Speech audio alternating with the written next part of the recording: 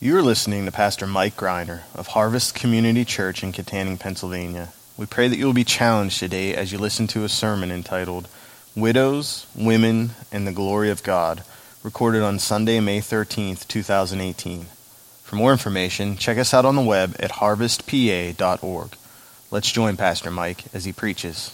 Hello, everybody. If you're a first-time guest, welcome to Harvest Community Church. My name is Mike, and whether you're here in where I am in Kittanning or in Freeport, Pennsylvania, or Petroleum Valley, or in Indiana, Pennsylvania, or in the jail, welcome to Harvest Community Church. I got a lot to say before I jump right. We're back into 1 Timothy. If you regular here, we've been going through 1 Timothy for longer than Paul was alive. It's been a long time. We're going to get to the end, God willing, by the end of June. That's the goal. But before I do, just a couple things to share. One amazing thing is two of our campus pastors are this week in Israel teaching at some sort of seminar for, it doesn't matter what for. They can tell you later. But amazing to know that the United States Embassy in Jerusalem is opening or getting its kickoff or whatever, your ribbon cutting, I don't know what they do, on Monday. And that is exactly 70 years to the day since Israel was refounded following World War II, right? So that's a very historic moment. I'm really hoping our two guys are in Jerusalem for that they're not wandering around Haifa or somewhere else, that they're down there. I don't know what their schedule allows, but that is really cool. And there's nothing else that goes with that. I'm just amazed by that.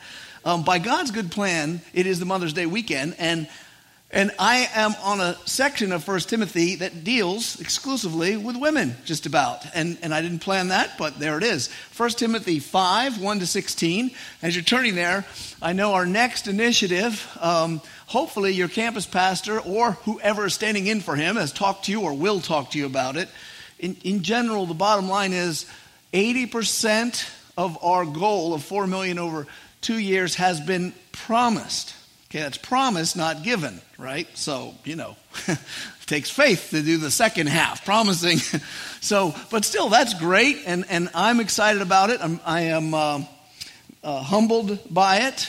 I really am, and I'm not going to go into too much detail about that because it'll take me off course. But I want to tell you about one guy's card. And I can't tell you who it is, but there's a giver we have who always likes to be anonymous and always gives cash, right? And that's fine. Some people want to be anonymous. And so I said, I wonder what he'll write on his card. So I looked at his card, and it said, last year's giving, it said 10%. so, okay, the next card, the increase, it said more. And knowing this man's heart, I'm like, praise the Lord. That's a good thing. Whether most of us wrote numbers, maybe you wrote numbers, maybe you wrote something like that. But also generosity of our people. Another story has nothing to do necessarily with the sermon, but this next initiative. Generosity is a habit, and it's also a witness. I was talking to one of the elders, and he said that a new restaurant up the road was a buzz. And their manager said, some couple came in who has 5 kids, and they made friends with the waitress as they were talking, and she revealed that she was going to go to Disney World. She had been saving up. She was very excited to take her child to Disney World. And so this couple with the 5 kids left her a hefty after tip. There's a tip, and then there was an after tip, just more money. With a note saying, go enjoy Disney World and whatever else. And if you don't have a church to go to, why not come to where I go to church, Harvest Community Church? Now, the reason this blows me away is because this was a spontaneous moment, that the person just, they loved, enjoyed. You can love someone and just want to help them out. And so they did. And what a gift that is. It's wonderful. If I was going to Disney World, if someone just want to lay a few bucks on me, I'm not going to Disney World. You can lay a few bucks on me for when I do go to Disney World. I'm starting my Disney World savings right now. But But here's the part that blows my mind is I don't know the waitress. I don't even know who she is. She could be here now. I don't know. I don't know the manager of the restaurant. But because of the good deed done, the manager of the whole restaurant knew of this. And they knew the guy went to Harvest Community Church. Christians often get a bad name. We get slandered because we hate everybody and we're awful. And, the worst thing you can be in the world is a Christian. Of course, you and I know that's not true. It's really hard to get the truth out that you and I know, and that Christians are people who love other people. And it's just a beautiful thing to see that somehow around the bend it comes to me through somebody else that Harvest Community Church is the church that has somebody who, now everyone's going to come here and want money to go to Disney World, but they're not getting it. It's not for me. But no, maybe. Just kidding. I mean, I'm not kidding. I am very encouraged with the story. They might get money from me. One other thing having to do with generosity, Life Choices, which has like they're expanding themselves. They have 3 or 4 clinics, I don't know, and they save babies. And we're very pro-life here because God is pro-human life. That's why. It's not because we want to be political. And you guys were challenged. We said we raise the most in our baby bottles to help them out, but that's not good enough. And you guys doubled what we gave the year before, went from like $9,000 to $20,000. And so they were so happy that I hope they didn't spend much. They went off and they came in this week and said, we want to give you guys this like Emmy or People's Choice Award. I don't know. It says, Harvest, thank you for being champions. So we're champions for life. And though we work for Heavenly Treasure, they wanted to encourage us because you guys encouraged them. And, you put your money in the bottle and you turn in your bottle and you don't think about it again. But on the other end, they were very encouraged. So I want to thank you and all the campuses who donated to that. That's pretty awesome. And I think you should give your neighbor a hand right now. Because you might not want to give yourself a hand. I understand that. But clap for your friend. All right.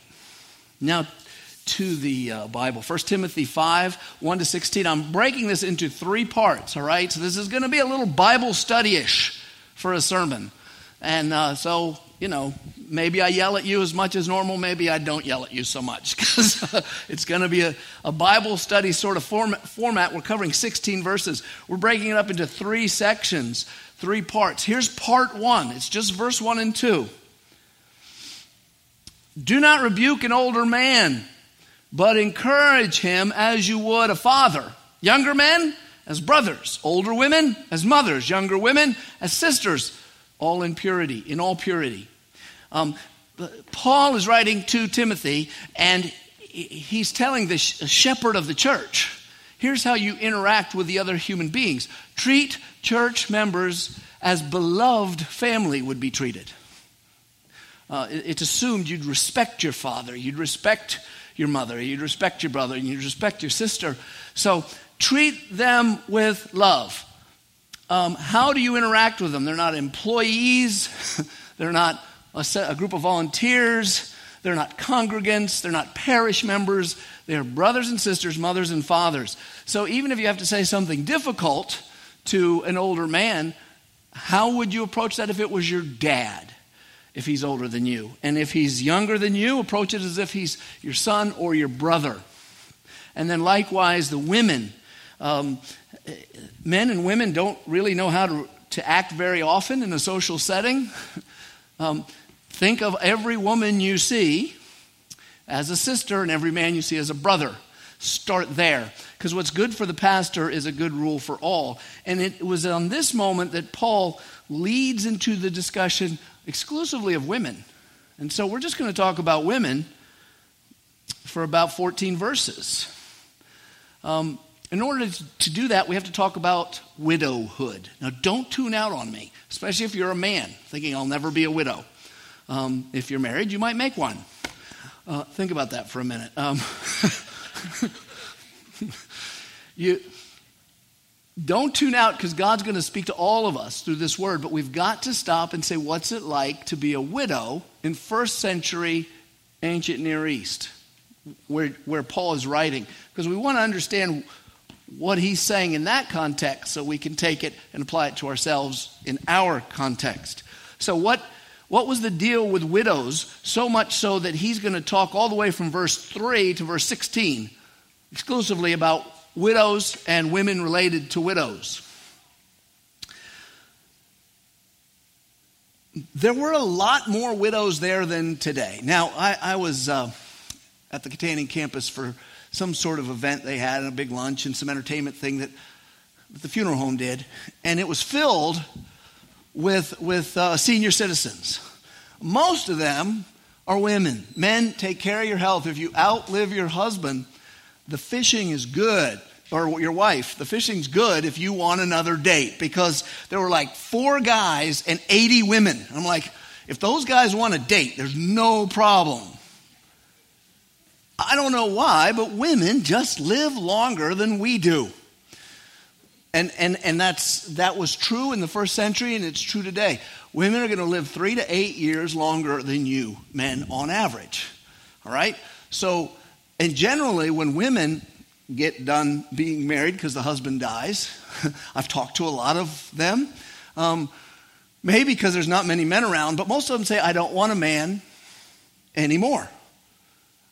I've done that, and I can't think of anything more burdensome than adding a man to my life. Now, I'm not kidding. This is the kind of attitude I get. I'm like, okay, I get that. Whereas men are always on the hunt. They're always on the hunt. They could be 90, and they're like, I got to get me another woman, because we become more and more helpless the older we get, I guess. I don't know. But God made it so most of the time we die first.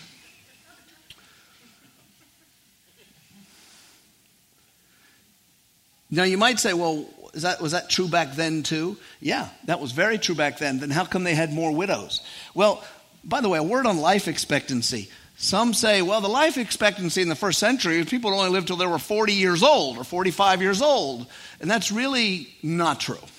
Where those kind of numbers come from is if you average in all the people who die in childhood or childbirth, or all the women who die in childbirth or giving birth, if you average all the males and females, you're going to get a low life expectancy. But the reality of the first century is if a child made it to adulthood and he's a male, his life expectancy was that he would live into his 70s, just like today. And if a woman could make it through childhood and pregnancy, she too would live. So really the life expectancies were the same then as they are today. So then why are there even more widows then? Well, because women got married very close to becoming an adult. At the moment when a woman physically becomes an adult, not a number, shortly after that, a marriage would be arranged. But not with a boy her own age, because boys mature slower. They don't have jobs. He'd still be young. So you could have a 15-year-old girl married to a 22-year-old man, 7 years older, or even older, 25-year-old man. So they already die younger. Now they're older than the girl. So it was not uncommon for first century churches to have a population of widows. Some of them in very good health. Now, back then, a father would give a bride price or a dowry with his daughter. The daughter leaves the family to go with this man. Here's money. What she's supposed to do with that money, ideally, is hold on to it, right? Hold on to the money so that if husband dies tragically, I have something to care for me, right?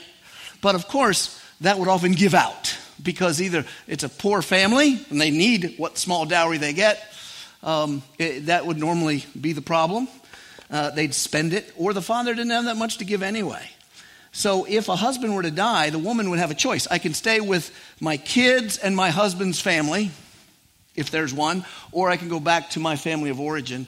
And sometimes there was no one to return to at all. It was not uncommon for poor men to die, leaving a widow with very little means to support herself.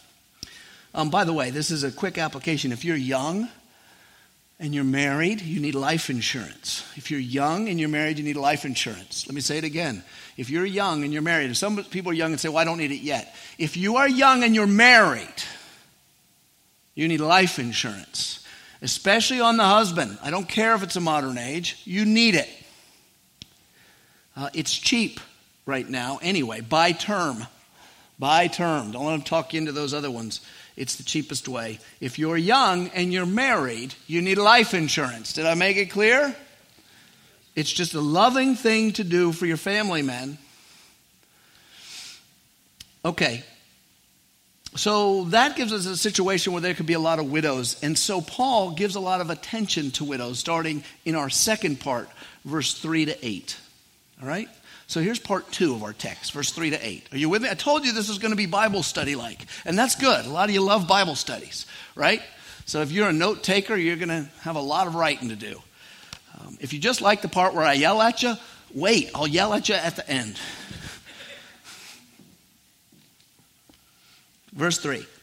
Honor widows who are truly widows. But if a widow has children or grandchildren, let them first learn to show good godliness to their own household and to make some return to their parents, for this is pleasing in the sight of God. Now, we're going to break these words down very quickly. First, honor. He says honor widows. Honor equals financial support. When he says honor widows, he's saying to the church, you have widows who have nothing, give them money so they can eat, so they have a place to sleep. Maybe you bring them into a home with other people. But it also says honor widows who are truly widows. Any man dies, leaving behind a wife, has left a true widow. He's not talking about that. When he says truly widows, he means they are truly alone as far as responsibility goes to support. In other words, that was said horribly. They have no one to help them financially, and they cannot help themselves. They don't have the means. That's a true widow. In the church, there's no such thing as equity. In America, equity is the worst idea Americans ever came up with. It's the idea that everyone should be treated the same and everyone should get the same thing. And you might think, well, that's fair. No, it isn't. It's stupid. It's not realistic, and it makes greed go in your heart. He has that. I don't have that. Well, now you're greedy. So if the church gives to one widow and not another widow, is that okay? It's not only okay, it's mandated. Well, it's not equitable. You took some of the money for this one and you didn't give it to that one. Too bad. Stinks to be her. She has money. Only give it to those who are truly widows. Third, not third here, but third in my notes for defining these words. It says, learn to show godliness. If a widow has children or grandchildren, let them first learn to show godliness. What does show godliness means? Get this. Showing godliness equals caring for your elderly parents, in this case. Showing godliness equals caring for your own family. I really want to help the church, but I got to help my parents. That's helping the church. That's how you show godliness. The reverse is true too. If you neglect your parents, you're neglecting godliness. And not just your parents, but it extends to your blood relatives, your family. You have a primary responsibility to people who are your kin, as they say in the South. You just do. You can't help everybody in the world, but you'd better help your kin. Right? And so if there's a widow, if she has children or grandchildren, they shouldn't say, well, get the church to help them if they have means. No, you help them. That's how you show them godliness. And then here he says that they need to make some return to their parents. For this is pleasing in the sight of God. This makes God happy. What's that mean, make a return? Well, hopefully your parents don't keep an account. I once knew a guy who was adopted. When I was a kid, I knew him. And his brother was adopted, and his dad kept an accounting of how much they cost from the time he adopted them, and he told them that. And he pretty much kept them in debt. You owe me this much money. This is what you cost. That's an awful thing to do. Don't do that. Right?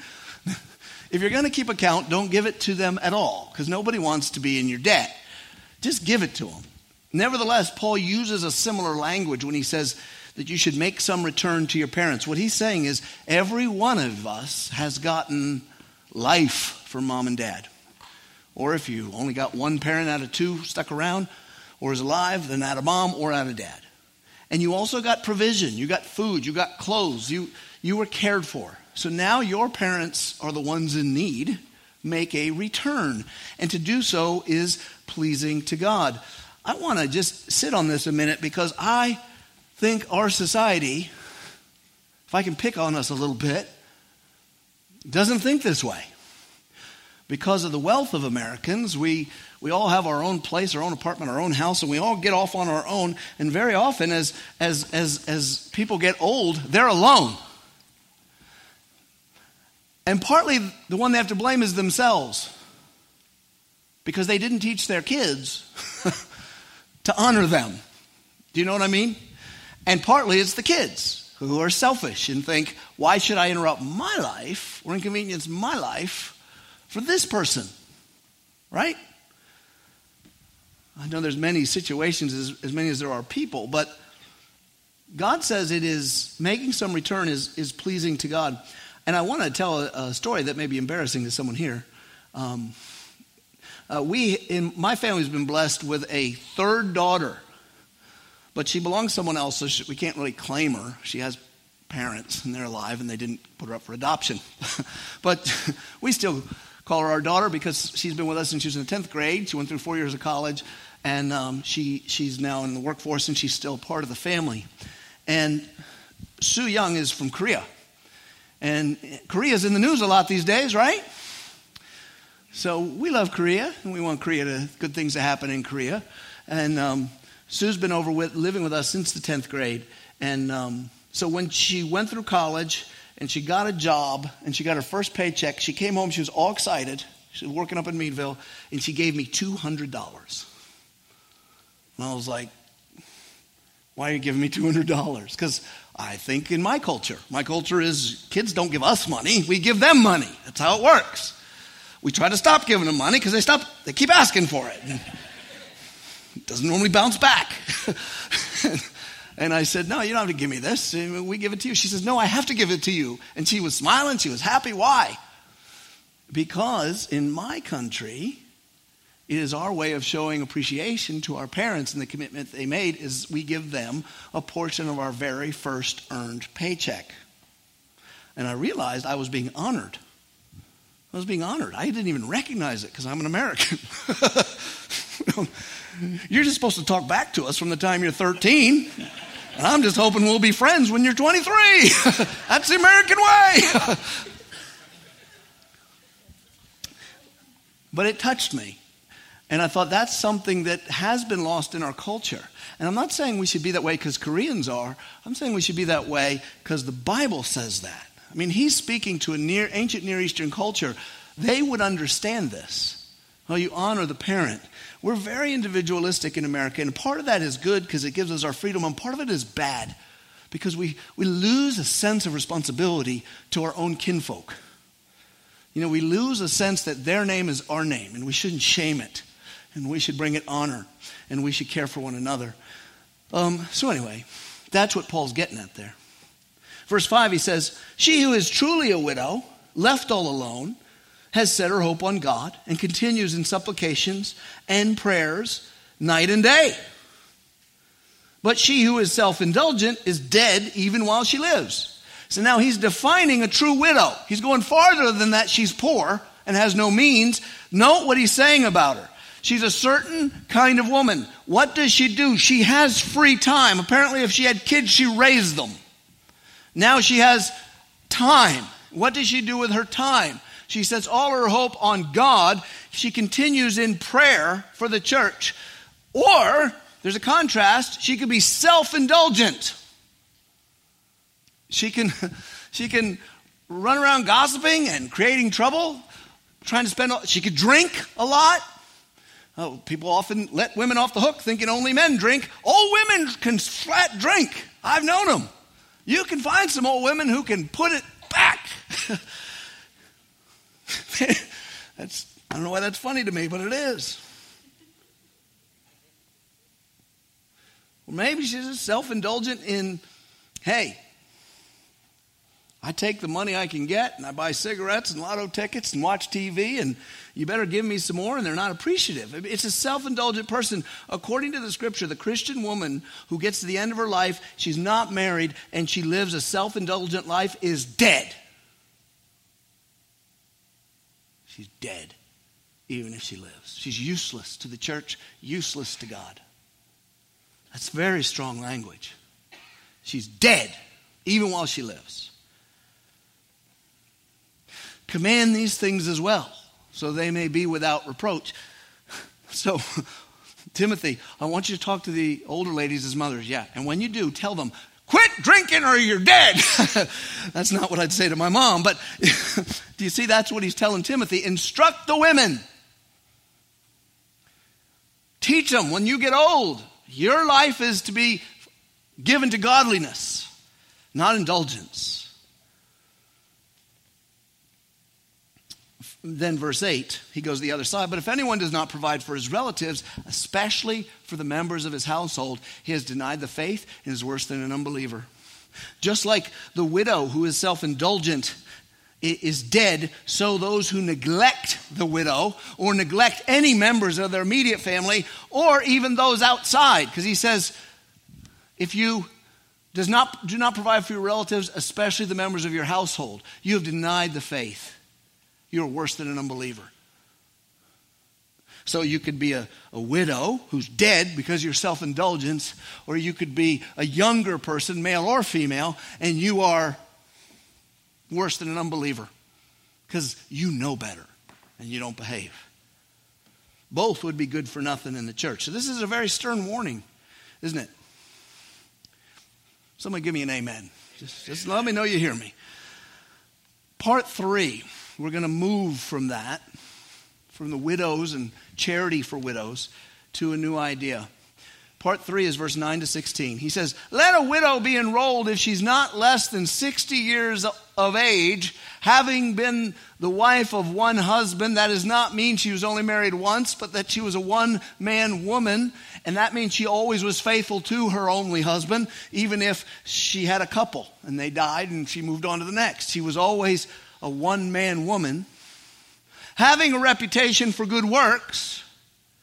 She's brought up her children, and that means she stuck with them and disciplined them and loved them, and she's shown hospitality. Strangers would come by and find a home and find care and food and love. She has washed the feet of the saints. That's probably figurative, but it's a figure of service to church members. Has cared for the afflicted, and has devoted herself to every good work. Who are these widows he's talking about in verse 9 and 10? They're not the charity widows. They're absolutely not the charity widows. For 2 reasons I'd say that. The first is he says, let them be enrolled. There's some sort of enrollment in a group. But second, God would not withhold charity to an old woman because in her youth she was a sinner. He wouldn't say withhold that. We're people of mercy. Okay, you were awful till you were 58. Now you walk with the Lord. We're still going to give you food. He's not going to make the requirement that you eat that you've had this kind of character. We give to the good. We give to the evil. You know what I mean? Are you with me? Amen. So who are these women? Well, if you look at the qualifications, they're similar to a deacon with one exception, and that's the age. This is likely an order or a team, a group of women who do ministry. They serve the church. They have to be past 60. I think what's got there is they're past childbearing age, and now they're a widow. They've raised their own children. You know, you start having your babies at childbearing time, 16, right? 17, 18, 19, 20, 21. You're 60. You're done. And you've raised your children. And then you don't have a man, and you're past the age of caring about having a man, apparently. You're like, I don't need one either. Anyway, I'm pretty happy without him. I had one good one, and God took him home. Hopefully that's the story my wife will give. There's laughter in the room for that one. As long as she tells me that's the story she's going to use up until I die, I don't care. But another qualification is she's proved herself by good works. In another place, Paul said a woman should be dressed in, a godly woman wears the clothing of good works. So this is a woman who, she's older, but in the time she's been among the church, people have known she is a good person. She's a good woman. She's a good wife. She's kind to the hurting. This is likely a person empowered to instruct younger women, to direct ministry to the sick, to show mercy, to help children, because this is in line with Paul's other instruction. In his letter to Titus, he says this, and some of you are familiar with this. He says, older women likewise are to be reverent in behavior, not slanderers, not slave to much wine. They are to teach what is good, and so train the young women. They take responsibility for the young women. Again, in our culture, this could be tough because young women don't respect old women. And that's got to go. Women now, to be respectful, they got to stay young. They got to stretch their skin. Like, have you guys seen pictures of Jane Fonda yet? She's younger than my daughters. And she's like 80, 85 years old, right? You know, underneath all that, she's probably just crumbling dust, right? If you like pluck her skin, she'll probably just go to the ground. But this is what an old woman's got to do to get respect in this culture. She's got to get rid of all her gray hair and get rid of all her wrinkles and look like she ain't old. And that's got to go. In the church, that's got to go. We have to respect our those older than us. And then those who are older need to take responsibility for those younger. Train the young women to love their husbands and children. That would be thought of as anathema in our culture. To train young women to love husbands and children is thought to be foolish, but it is commanded. To be self-controlled, to be pure, working at home, kind, submissive to their own husbands, that the word of God may not be reviled. So in Titus, Paul sees a role for older women to build the younger women and therefore build the church. And that leads us, believe it or not, finally to a map point. And it's a summary here. Paul saw older women, parentheses, those who have raised their children already or are older widows. You can be a widow, but you could be married and still follow Titus. As valuable workers who could keep the church healthy by keeping the families of the church healthy and by teaching the ways of Jesus to younger children and younger women and children, it should say. I left a word out.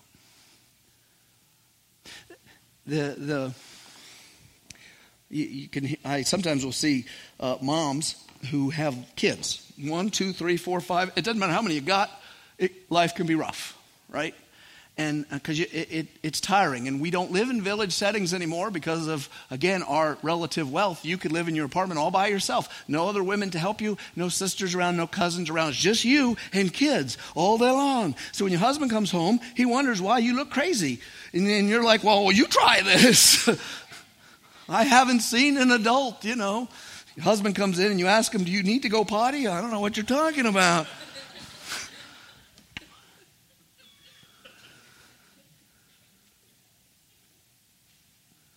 But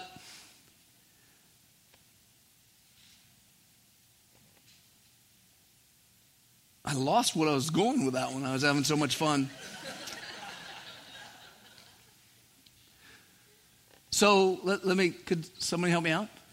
Teaching ways of Jesus to young women. It's going to come to me right when I start the next thing. Well, let me move to the next, and I'm going to remember why I was saying that. 125 years after Paul wrote this letter, there's actually evidence of a group of single women who served the church in an official capacity. Let me quote to you by something from John Stott. Here's the quote. "It is not until the end of the 2nd century, however, that Tertullian gives us unequivocal evidence that an order of widows existed. In his time and in the 3rd century, the registered widows gave themselves to prayer, nursed the sick, cared for the orphans, visited Christians in prison, evangelized pagan women, and taught female converts to the preparation for baptism." So by the years 150 or 25 AD, there were orders of women, of widows, who did good deeds in the church. By the way, I remembered what my point was. So I talked to those Christian women, and they'll say, Pastor, I'm so sorry that I can't help in the church. I know I'd do a great job if I could teach Sunday school, and I want to serve in this way, and I want to help in women's ministry. But why won't God let me do anything in the church? I don't have time. My answer is always the same. You're building the church by spending 10 years of your life going crazy with toddlers. Because you are building the families of the church in health and in godliness so that you can create humans who walk with God. That is how you build a healthy church. And the older women build a healthy church once they've done that by pouring into other humans in the church to build families themselves. What a blessing it would be to have a team of moms and grandmoms loving the people of the church. Now, there were some prohibitions from the service of this order of widows.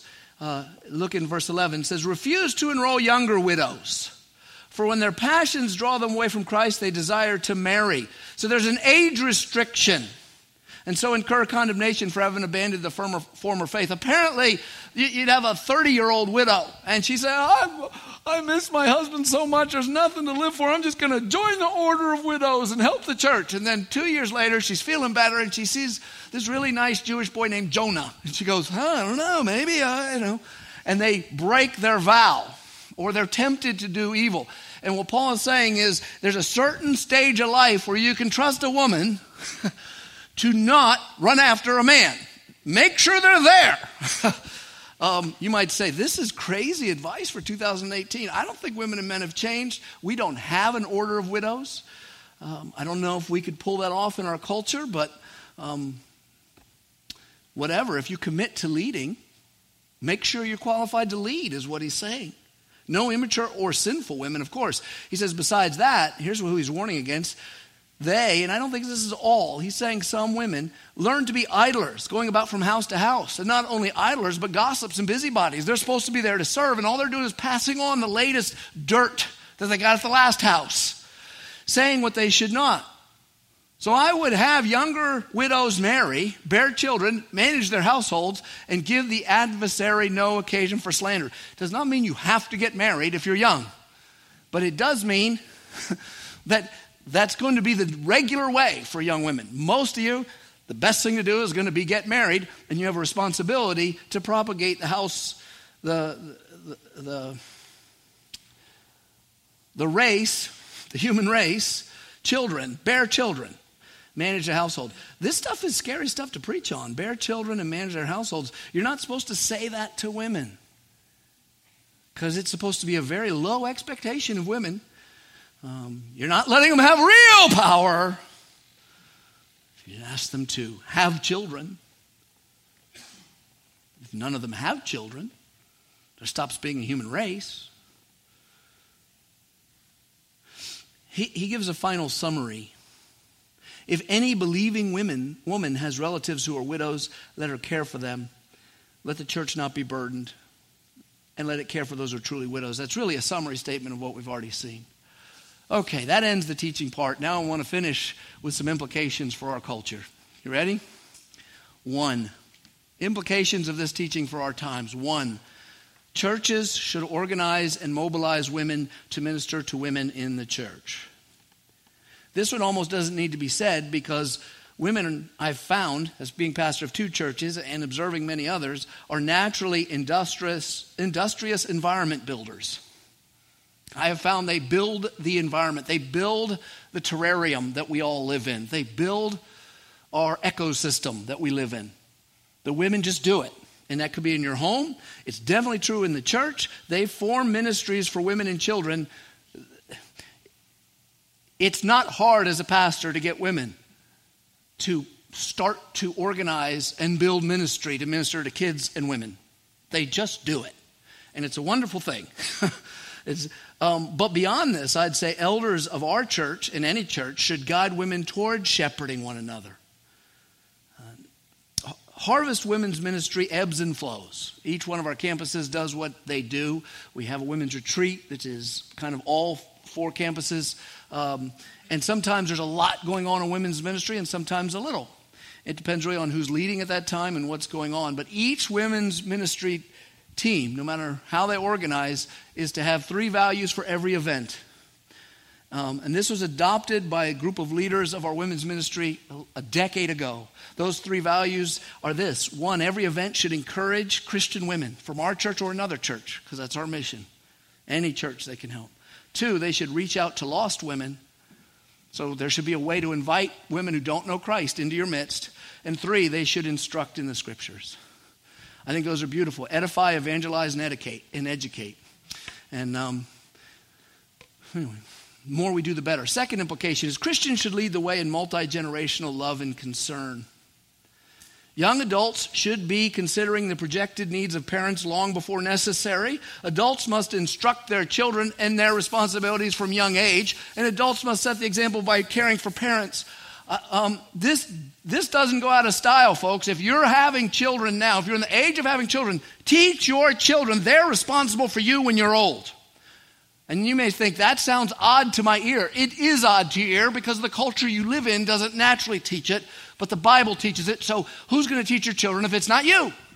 I've told my kids from the time they're little, I'm going to do my best to have some sort of retirement, but ultimately you're my safety net.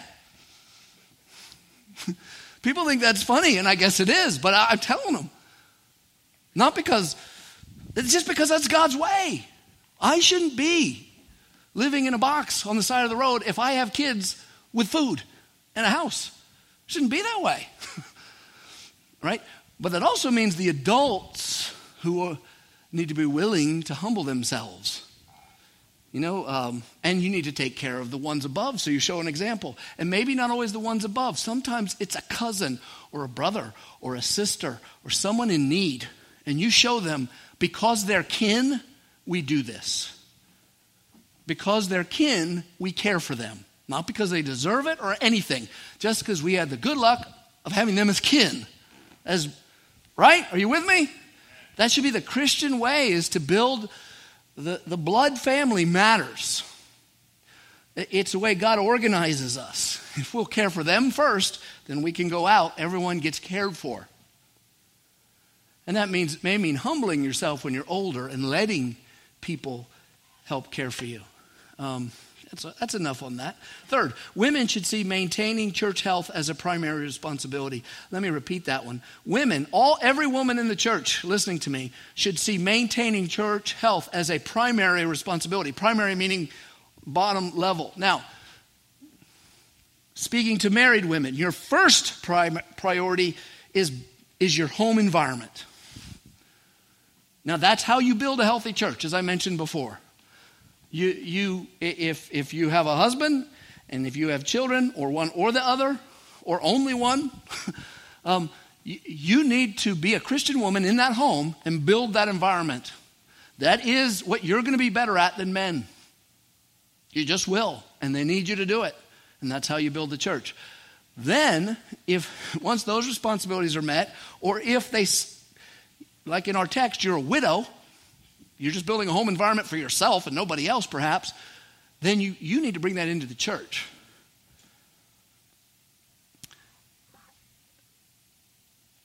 Single women, first priority, needs of your parents or family members, right? That's in here. But then caring for the people of your church. That should be what you live your life for, to build your church. Women too old to work. Well, I guess they're off the hook. According to the scripture here, no, if you can't move your body to help others, or you don't have the physical means to help others, then you should take up the ministry of prayer for your church. This isn't theory. This is what you should be doing. All women should be ready to preach the gospel of Jesus Christ. All women should be ready on your tongue. You should be ready to say to anyone you meet, if God gives the opportunity, did you know that Jesus Christ died for my sins and has forgiven me? Did you know he died on the cross for your sins? Did you know you can be forgiven of sin? Did you know you can receive Christ and be born again? Did you know you could start a journey with Jesus today and you can have peace with God? Every woman.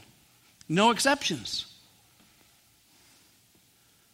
And I say it to you too. If you don't know Christ today, did you know that Christ died as a substitute for you? Take away your sins so you can be saved. Believe in him. Finally, we must recognize that women are not men and men are not women. As you know, this needs to be said today. It shouldn't need to be said. I shouldn't need to say it, but you need to say it. This entire section of Scripture is dedicated to women. If women are saying, well, what about the men? I'm not getting to it because it's not in this text. Come back next week to hear what's next. In our modern times, such talk would be called sexism. We are taught to treat men and women as if they are the same. Not equal in value, but the same. Men are men, women are women. Anytime you point out a difference or say there should be a difference or some limitation on the men because they're men or a limitation on the women because they're women, you are called immoral. If you suggest, well, perhaps we shouldn't take our women because they're not as physically strong and generally not as ready to kill and make them frontline soldiers. Oh no, you're a sexist taking their opportunity away. If we say, perhaps we shouldn't let our men marry other men because they're not women. You say, oh, you're oppressing them. Great damage has been done to the human family. That's who eats this. That's where the damage comes, the human family. We are raising women who don't want to be married, don't want to have kids, or at least not now. Why? Because I'm not ready. Well, when will you be ready? Right? Women don't... Well, you talk to a girl coming out of high school, I'm in love with this guy, are you going to marry him? Oh, I'm not ready for marriage. When will you be ready? At least after college. Okay. Well, now are you ready? Not yet. I got to start my job. Okay. So you finally get married. Are you ready for kids? I'm not ready yet. Can I give you a hint if you're young? Let me tell you when you're going to be ready to be married. Never. And let me give you a hint on when you're ready to be a parent. Never. I've never met a parent who said, well, glad I was prepared for that. This is a cinch.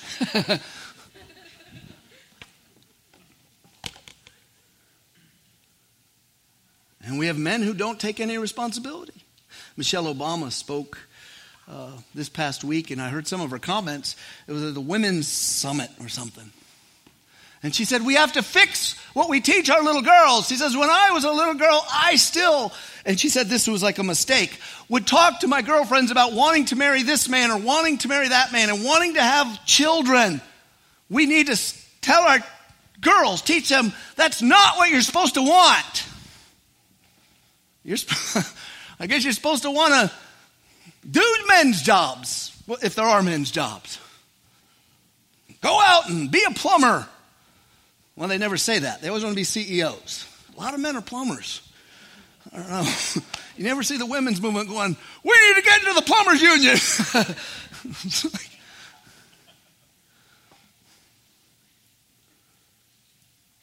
Do you see how satanic it is that we live in a society that cheers and resonates with the thought that a woman is successful if she can avoid marriage and having a baby? We are attacking humanity. And when you remove men from taking responsibilities because they are men, you will lose their civilization. You will lose their civilization. If you don't think women are a civilizing force on men, you don't know nothing. You don't know your elbow from the hole in the ground. It's just a fact. A man becomes a man when he becomes responsible for himself and one more person. And I'm not saying single men. Men, if you're single your whole life, you don't have to get married, men or women, to fulfill your masculinity or your femininity. So if you're a single man, you can take responsibility for yourself and then you look for others to serve. Single woman, same thing. But I am saying that it's the norm for most of us to get married and to make a family. And a man is to do his part, and a woman's to do her part, and it's not the same part because they're not the same. They have the same number of fingers, same number of toes, same number of eyes and ears and nose, generally. I mean, some people may be missing an eye or an ear or a nose, I don't know. But mostly you have them. But after that, the similarity ends. You're so different, and you have different roles. And we have men acting like children. Adolescence just never ends. Why should it? Women are always wanting to hook up. Women are taught you should want to hook up and have an overnight just like the men. Then you're liberated. How's that work out for you, ladies? Does it make your soul feel good? And the men have no responsibilities. The tragedy of gay adoption. It's a tragedy. Because it's not a tragedy because any individual gay couple, how they would individually treat a child. Heck, you could have a heterosexual couple that beats a child. It has nothing to do with that. It's the bigger picture. What you're telling children is there's no difference between a mom and a dad that matters. And it's just a lie against humanity. You need a mommy and you need a daddy. It's Mother's Day weekend. Some people are going to be mourning because their mother stunk at being a woman. You're just going to have a rotten time of it. Everyone's celebrating Mother's Day. I hated my mother. Not me. I'm saying that may be what some say. Or on Father's Day, you say the same thing. I hated my father. Well, why should it bother you? Why should it bother you? Why do you need one of each sex? Why do you feel you missed something if one of one sex didn't deliver or ran off? You had someone. The human soul knows. I need a mommy and I need a daddy. I need the mommy to be a woman. I need the daddy to be a man. And they each uniquely give me something. Men and women are not the same in very important ways. We are the same in equality, of value, and all those things. But it's insanity when we try to treat each other as if male and female make no difference. So, Mother's Day is no small thing. Everyone here has had a mother, or you wouldn't be here. Jesus never had a wife. He never had the responsibilities of a husband on earth. He never had kids. He never had the responsibilities of a father. But he had a mom. Everybody has a mom. Mothering can be done only by women. God made women to carry humanity in their body. And there's nothing more important to a woman who's pregnant than caring for that child.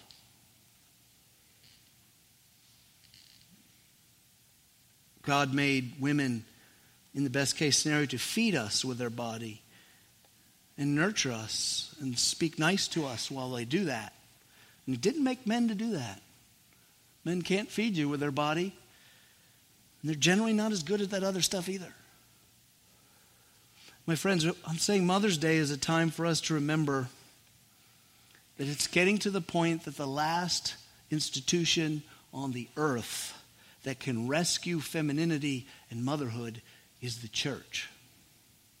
And so many in the church are willing to lay that down for fear of what ungodly people think. And we ought not be that way. That's why even if you have a rotten mother, forgive her and celebrate Mother's Day. Mother's Day is a way of saying, I praise God because it's good to be alive from a woman. Mother's Day, that's what it's for. My mother's in heaven.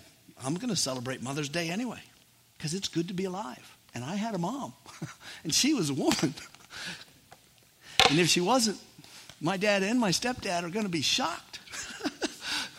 Thank you for listening to this sermon from Harvest Community Church. We invite you to join us at any one of our 4 campuses located in Kittanning, Petrolia Valley, Indiana, and Freeport. For more information, check us out on the web at harvestpa.org.